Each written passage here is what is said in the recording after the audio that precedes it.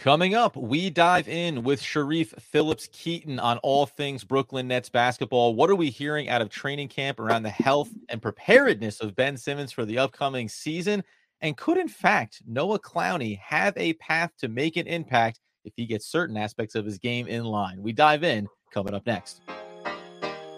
You are Locked On Nets, your daily Brooklyn Nets podcast. Part of the Locked On Podcast Network, your team every day.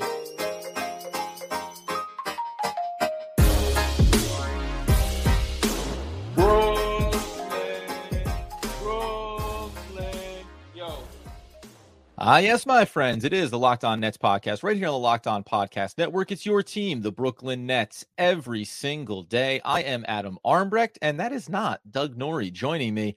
As we said at the top, it is Sharif Phillips-Keaton from USA Today, NetsWire. Obviously been covering the team now, going back to when we first connected over at Media Day and at the NBA Draft at Barclays Center. Going to dive into all these topics around the Nets here. But first and foremost, how's the offseason been, Sharif? How's the buzz feeling around these Nets? It's actually been good, Adam. Thanks for having me on. I'm sure as you and most Nets fans know, it's been a quiet offseason in the sense of, you're not worried about drama with Kevin Durant or Kyrie Irving. It's more just, is the Nets roster going to stay the way it is? Are they going to trade for Damian Lillard, which I know we're going to talk about later? It's been, pretty quiet offseason, but, just glad that the NBA is starting to ramp up pretty soon.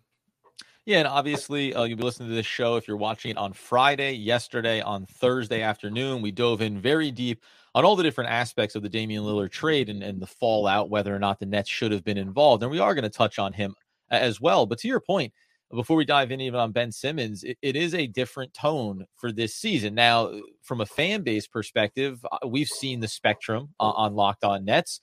They should have been in on Damian Lillard. They should be going for player X or Y. And then the other end of the spectrum is it should be full youth movement. They should have traded Mikal Bridges last year at the deadline, right? It should be all about getting 9,000 draft picks and being prepared for whatever may come down the road.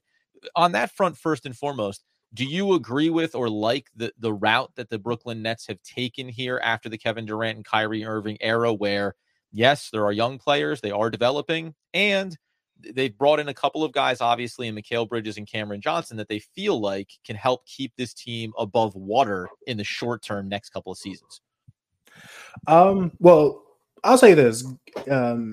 Obviously, they were put in a tough situation once, Kevin Durant axed out for the... What's the problem? You got a couple superstars. They don't want to be here. What's the big deal? Well, yeah, right. It's a tough situation because, and we've seen, with different superstars over the past few years, Damian Lillard, James Harden, for example, where the last thing teams want to do is let go of a superstar caliber player, let alone what the Nets had to do with two. But once, a player asks out, there's only so much you can do from that standpoint. Given that situation, I think coming out with Mikal Bridges, Cam Johnson, Spencer Dinwiddie, Dorian Finney-Smith, all the draft picks they have, especially from the Suns, who may not be very good in the next few years, but we'll see.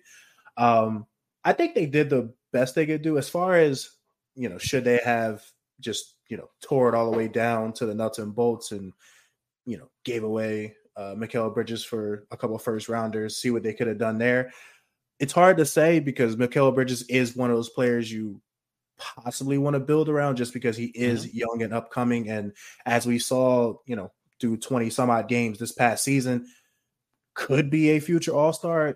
Time will tell. I think you have enough draft picks where I think you at least have that backup capital just in case things go wrong. And I think having dudes like Bridges, the way Claxton, balled out last year, I think I would call it a competitive rebuild. And I think you may not get your own draft picks may not be that valuable. You may be in the, say like right outside the lottery if you make the playoffs. But I think it's better for all around if you're just trying to develop your young players and see what you got. Yeah, listen, they're one of the teams that, however you want to slice it, has one of the longer track records of making the playoffs. Now, the success in the playoffs hasn't been there, even with the superstars. But I think that we always use the word, as the Nets have, but the culture kind of matters here. And there's a bit of a culture reset that went on, obviously, following the superstar trades. Now, not to dwell on the past, in the immediacy, the next big, by the way, superstar talent is Ben Simmons and his health from last year finally coming into this season. When it comes to him, how different does the tone and discussion around him from an organizational standpoint, from Jacques Vaughn's standpoint, how different does that feel from last year? Because some of these things that we heard from Jacques Vaughn were along the lines of, and Ben Simmons as well, I didn't have a relationship with the head coach, or going vice versa, which we know is true. When players are injured, it's out of sight, out of mind. But he has been with the team for 2 seasons, so it's weird to hear that and still come out of it feeling actually positive and optimistic around where this player could be coming into the season. Right, Adam, spot on. I think, from the media availability the Nets had earlier this week, Jacques Vaughn almost sounded like he was apologizing in a way, because he was saying, like, I was asking Ben to do certain things last season that he physically couldn't do. And I think when you're in the midst of a season, especially,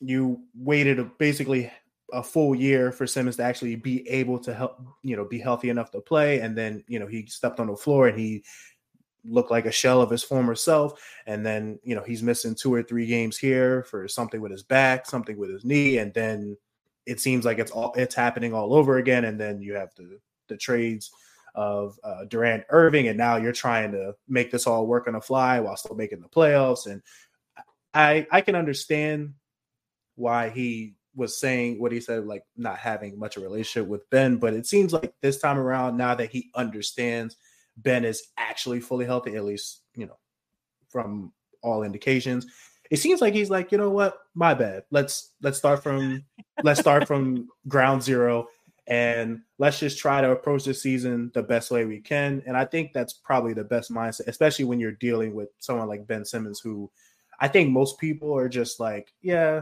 he's probably just going to be the same guy he's been, and we should just move on. I got to be honest with you, too, when we think about Jacques Vaughn and those comments, because we said this when we think about Dariq Whitehead and the choice to draft him, and saying, well, you've got medical personnel inside that performed the surgeries and that did the evaluation. So you feel as confident in taking a player like this as you possibly could and what he could be going forward for you.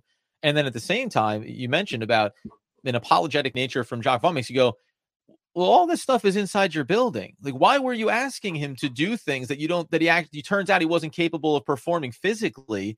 It should have been there, right? So Doug had mentioned this when we briefly touched on it last week, of it's not a great look that there hadn't been much communication on either side of it. But at least it feels like it's going in the right direction now. And hopefully he's on the court 5-on-5, no restriction. And we know what that can open up for this Nets team potentially. We'll touch on that here again coming up in a second, as we kind of fringe around the Damian Lillard trade, whether or not the Nets should have gotten involved potentially. But ultimately, what did they miss out on by Damian Lillard not ending up in Miami? We'll talk about that, and Noah Clowney, the young player's development as well, in just one moment. But first, we'll tell you about our friends over at DoorDash, because if you love the convenience of getting what you want right to your door, with DoorDash grocery delivery, you can stock up for weeks ahead or order the last-minute cravings that you want conveniently.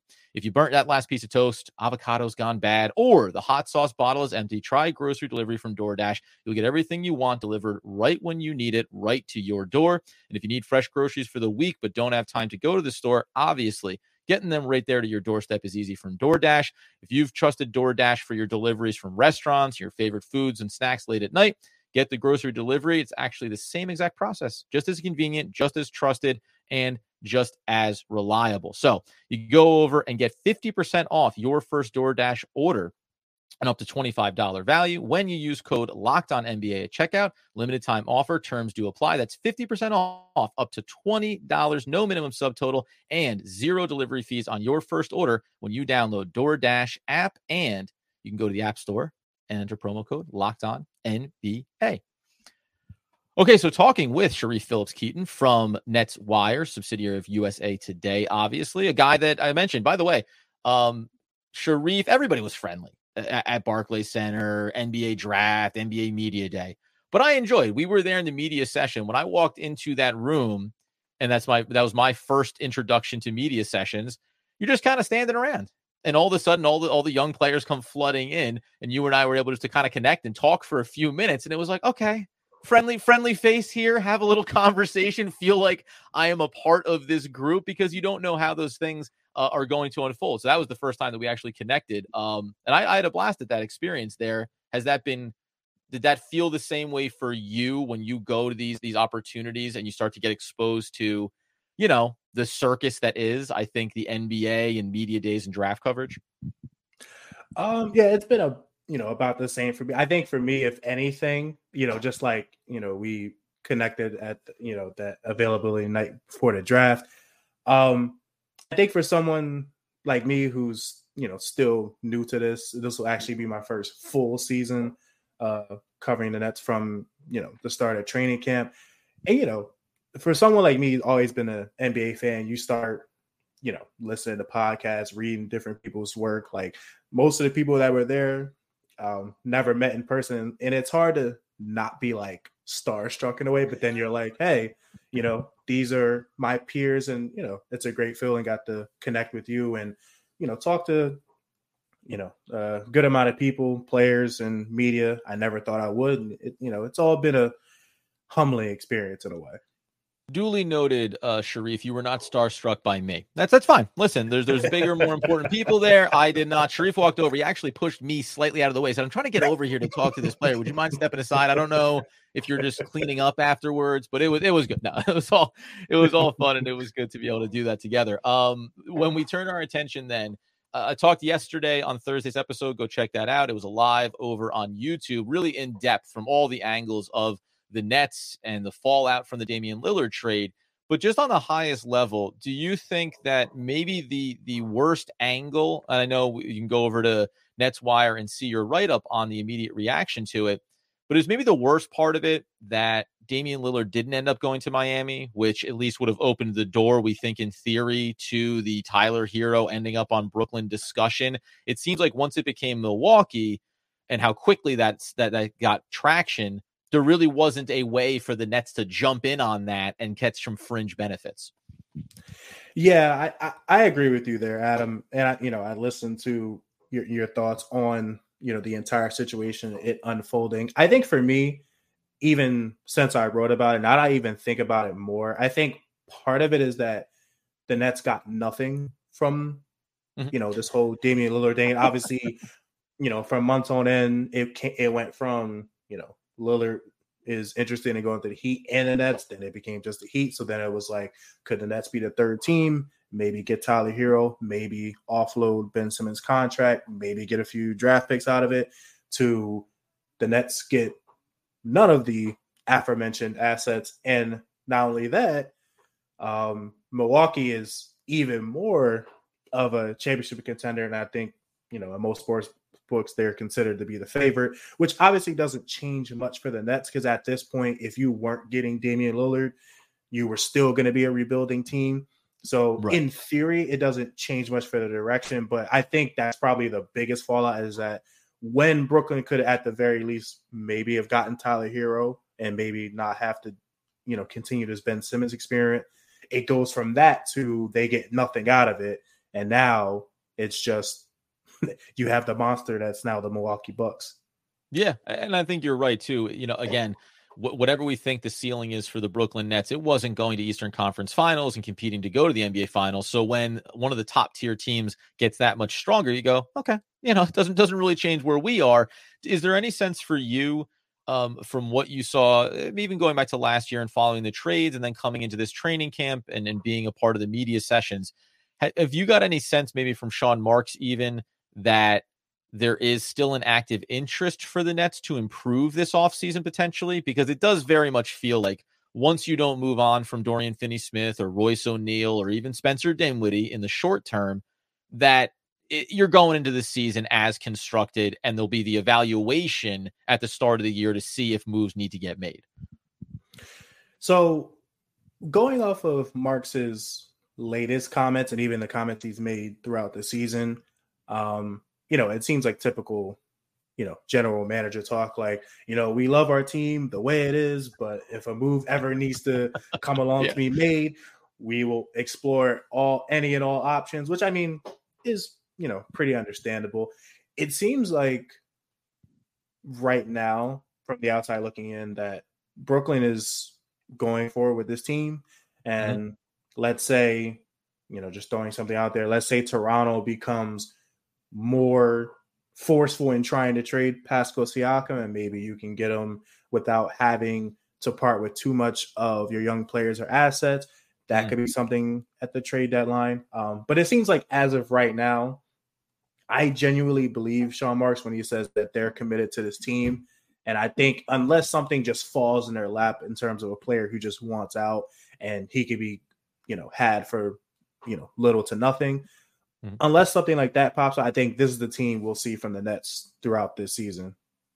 Yeah, and I tend to agree with you, and I think the trade deadline is going to be fascinating for them, especially, and that's what we'll touch on here before we turn over to Noah Clowney and the younger players and what their development could look like this year. If this team is projected 37.5 was the over-under for their win totals, I think Ben Simmons is a big impact on that. Doug and I talked about how we might set that at 39.5. I tend to think they could have been a 42-40 team even before you knew fully what Ben was going to be. Where do you think this team is going to land this season in the hierarchy of the Eastern Conference, with some mystery about where Ben's game is going to be and certainly some younger players that could develop? But do you see them as the play-in tournament team? Do you see them as missing the playoffs and this being maybe a bit of a smoke screen from the organization to say, yeah, we're going to be competitive, and also if it goes wrong, it goes wrong? Or do you have some higher aspirations for them? So I tend to be, and this is not going to be a great answer, but I tend to be in the middle. I think I'll put it like this. Even if with Ben Simmons being healthy, if he plays like he did last season, they're a playing team. There's no doubt about that. And that might be like they have to win 2 games to even get into the playoffs and then get smoked by the Bucks in the first round or something like that. But if Ben is genuinely healthy, which I do believe is, especially, from his interview with Fox, it seems like he's finally, showing some confidence that he's ready to go. Even with that, at best, the Nets maybe be able to get like a 6 seed, maybe be like 42-40. That's at the best. I think most likely they'll be in the play-in. All right, yeah. I'm always the more optimistic of the two between Doug and myself, and we're not far off from one another. But I said the 6th seed, that's the obtainable goal to me, and I think that would mark a real achievement for this team and for the organization to say not only do we make the playoffs, but we avoided the play-in game, and we understand the matchups that come once you're actually in the playoffs, expectations of winning games in a playoff series. That's a whole other can of worms. But it's nice to at least feel like you have this floor of, being in that play-in tournament at a minimum, maybe having some confidence that you can go up against these teams, the Pacers. We don't know officially where the Miami Heat are going to end up now unless they go and make an additional move here. So it should make for a fascinating playoff run potentially for the Nets. Coming up here in a second, let's turn our attention to Noah Clowney. I'm going to ask about Dariq Whitehead, and I'm also going to ask about another young player that's a hot-button topic in one Cam Thomas, all here with Sharif Phillips-Keaton from NetsWire in just 1 second. Okay, so closing things out, Sharif, talking about all things Brooklyn Nets here as we get through training camp. We look at preseason games coming up. Like, we're finally at the point where real basketball is tangibly close enough that we can stop having to do the speculative conversations and say, here's a concrete sample size. Like, we are learning real things about these players. But in that vein, young guys that the Nets went with, listen, Doug and I debated it. We talked about it on draft night. While Dariq Whitehead certainly has the injuries, we know that you go back a year prior without injury, he could have been a lottery pick based on talent, right? So taking that risk with his age, fantastic. We debated whether or not Noah Clowney was the right pick there, whether or not there were better, more immediate impact players. He's youngest player coming out. He has a lot of areas to develop, and you did a nice write-up on the 3 goals that he can work on. which is at the defensive end, improving defense without fouling, offensively, the consistency, and also getting the free throw line. What do you anticipate from him based on covering him at draft, now looking at him in training camp? Is there the developmental track where you think there's any world that he's making an appearance at the NBA level? Because we just see it as, we'll see you next season. Work on all your game, and we'll talk to you the following year when we believe that you've had time to develop. So when I think of, how Noah Clowney was at least projected coming into the draft and then seeing him in Summer League, which is, I admit, is not the end all be all. I think it was clear, and even he said it in his comments when asked about his Summer League experience, that, and I players say, is that, they're getting used to the speed of the game. Mm-hmm. It's obviously faster than college. College is faster than high school, so on and so forth. But with Clowney, and it wasn't unexpected, it's clear that he's going to have to get used to the physicality. And I think that was the biggest thing that stood out, was even like when he's trying to set screens, he's getting knocked off a spot without much, pressure being applied. He's just right. It wasn't really a hard blow, and he found himself getting knocked off the spot. Yeah. Right. And then you even see that on the defensive end, which I, try to allude to in so many words, is that him not really having a strong physical foundation, it's just hard for him to play effective defense, especially on the inside, because he gets knocked off his spot so easily. So I think for this season, to answer your larger question, I think we could see him get some minutes with the Nets at the NBA level. It probably won't be until he is noticeably stronger, because I think, Jacque Vaughn might, especially for the front court rotation, might look to, giving Day'Ron Sharpe a chance to prove he's the backup center the Nets need. Bringing in guys like Darius Bazley, Trenton Wofford, guys who can contribute right now and, let Noah Clowney develop on his own time. Kid's still 19, he has plenty of time. Any indication, just quickly on that front court with the players that the Nets brought in this offseason, have you gotten anything in the media coverage that suggests the Nets have a direction they'd like to go with the Trenton Watford and Darius Bazleys of the world? Or is it, as we see from the outside, like it's a grab bag? If one of them bubbles up and ends up looking like they have value, fantastic. And if it puts a little bit of pressure on Day'Ron to prove that he can be that backup player, is that the agenda when it comes to all these young guys they took flyers on this offseason? I would agree with the latter. I think from at least hearing what Jacque Vaughn had to say earlier this week, it sounds like Day'Ron is going to get the opportunity to show that he should be the backup center. And I think he's logically the best backup for Nick Claxton. But I will say, as we've seen over the past couple of years, that most likely will not preclude Brooklyn from giving Darius Bazley and Trenton Watford a shot, especially because Watford is an interesting young player himself, especially if Jacque Vaughn wants to try to play small ball more often, especially when Claxton's off the floor. But yeah, from what I've seen, especially over the summer and, off the latest comments, I think it's pretty much Day'Ron Sharpe's job to lose. And I think if he starts to be inconsistent, I think that's when you'll see like Darius Bazley, Trenton Watford, maybe even Harry Giles start to see more floor time. Yeah, I mean, obviously it comes down to me, the offensive end here, right? Because Nicholas Claxton is great around the basket, but we know, and we've seen the development, a little bit of turnaround jumper there. So his offensive game is slowly coming into fruition. We always watch the 3-point shots in the offseason, and we think, hey, come on, let's start cooking. But same thing with Day'Ron. If you're going to be a high energy rebounder, well, there's going to be limits there. And you mentioned a guy like Watford.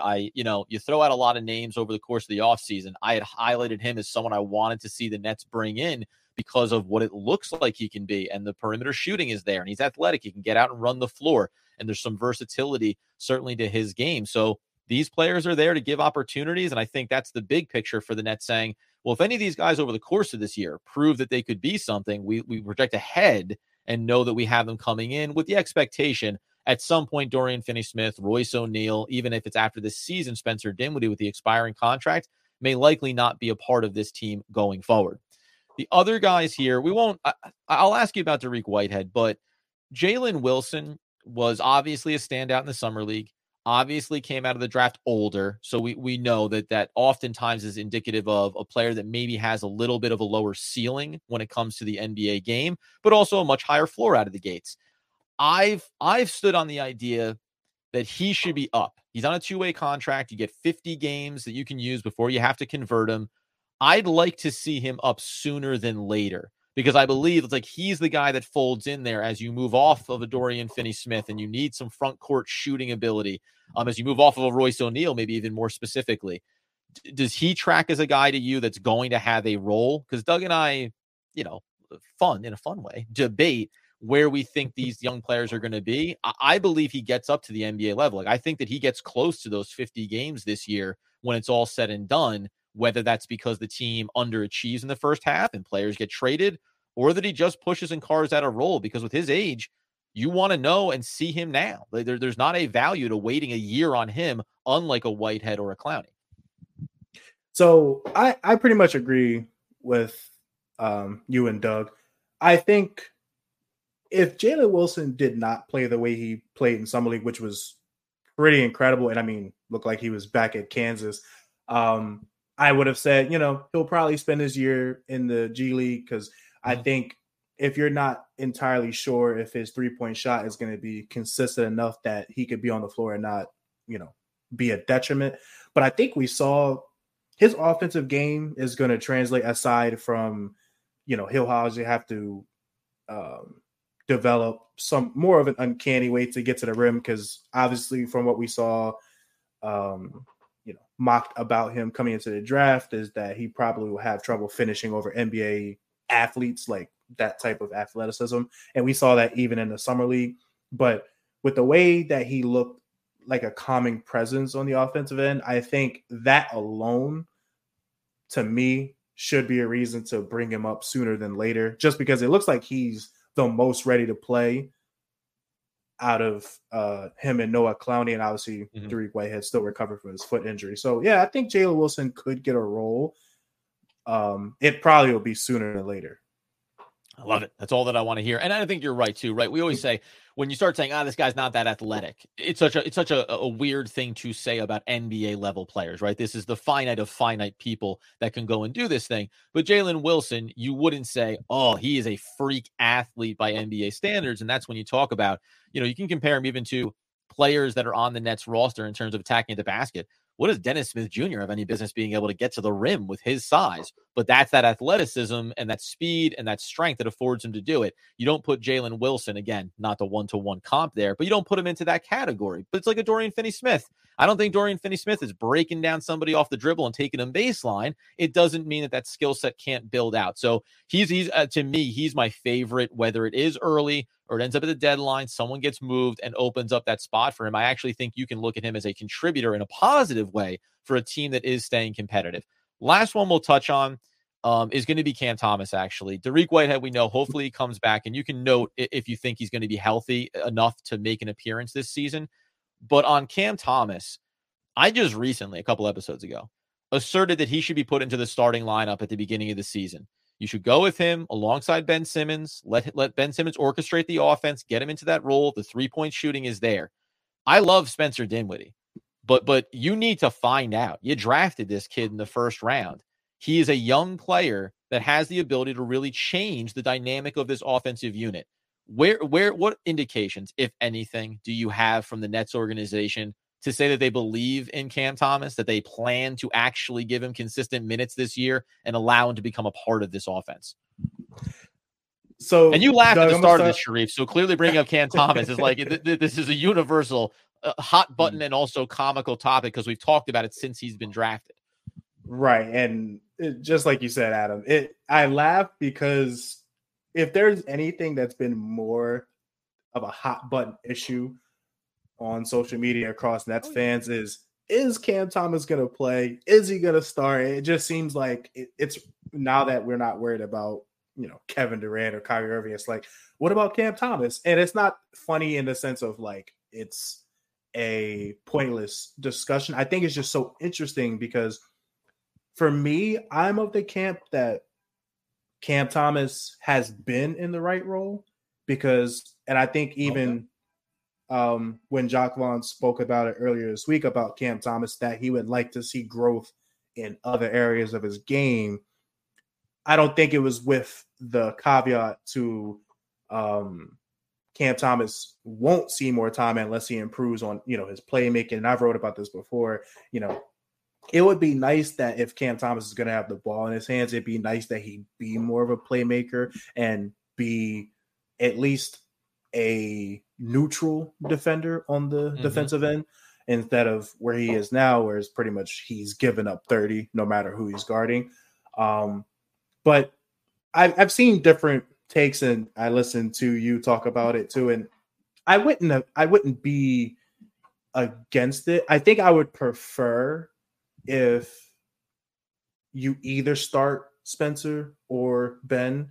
I assume it'll be Ben if he's healthy and not playing like trash. And then maybe you let Cam Thomas still come off the bench, maybe give him more minutes than he's been getting. I would say maybe 20 to 25 and see if that growth is there. But if it isn't, Nets fans are going to be pretty upset. Yeah, that's like I said, and the debate is there because catch and shoot percentages for Spencer Dinwiddie are good from beyond the arc, even though his 3-point shooting was not great coming back over from Dallas last year. So I think when I brought it up, it's the fan base divided on it, as everyone's always going to be. But it's not even a knock on Spencer Dinwiddie. It's just tell me whether or not Cam Thomas is a part of this team, right? And you said it, 20 to 25 minutes. If you prove it, great. Now you're in the fold. If not, then we know that you are offensively talented. There are teams that would be interested. What can you do to improve this roster? How do you get some more draft capital in the door? If it's not going to be a consistent game over game role in the starting rotation or otherwise, I don't know what we're doing. I don't know why this player is here. You drafted him for the future when you had Kevin Durant and Kyrie Irving. Didn't need to be anything immediately. It's the future now. The future has arrived, and you're still treating him as if you have these guys that are above him in the pecking order, or that the organization has some bigger goal in the short term that he can't be a part of. And this is where even the defensive deficiencies, I think you start to overlook them at some point, because that's where the organization is, and that's where you need to be from a developmental standpoint. That being the case, Sharif Phillips-Keaton, man, for NetsWire and USA Today, obviously. Do you have any articles in the pipeline coming up that you're going to be looking at as we work our way through training camp that you want people to know about? Just the main thing I'll continue to put out. I've been doing this 3 goals series for every one of the players I at least expect to be on the roster through training camp. Obviously, the other day, and I'm kind of glad I kind of saved those guys for last with Jordan Hall and Kiefer Sykes being released. So I try to write about the guys I at least think will be on the roster by the time I finish writing the Dorian Finney-Smith. Go high level. Go high level. Right. Other than that, nothing too breaking. Just obviously, training camp. Right, media days, I believe, on Tuesday. Training camp will start the next day. And then once that happens, we'll start rolling with what to look for in the preseason. Just, check out NetsWire, show some love. That's it, man. Over on Sharif Keaton, over on Twitter or X, whatever you want to refer to it as. Really a great follow. As we said over the course of this show, got to connect with him at the NBA draft and the media day sessions with some of the young prospects. It was really good. The articles are fantastic. He's doing all this coverage and content. And in an NBA landscape around the Nets that has thinned out over the last couple of years. We say it about our show. We're here 5 days a week for you. Sharif is here 5 days a week, sometimes 7 days a week, and sometimes multiple times throughout the single day. So if you want some really just good coverage on the Brooklyn Nets, you got to check out Sharif. Give him a follow. And we, of course, are hopeful that we'll be able to check in with you throughout the year and get some continued insight around not only the development of the NBA level team, but those young players down in the G League as well. Sharif, thanks so much, man. Adam, thank you so much. I appreciate all the love, man. And obviously, you go over to YouTube, you follow, subscribe, turn on the alerts so you know when we're going live with Locked On Nets over on Twitter, at Doug Norrie, at Adam Armbrecht, at Locked On Nets as well. As you know, when there is no Doug Norrie, there is no quote short of saying that I miss my friend and I can't wait until he's back so we can keep talking all things Brooklyn Nets basketball.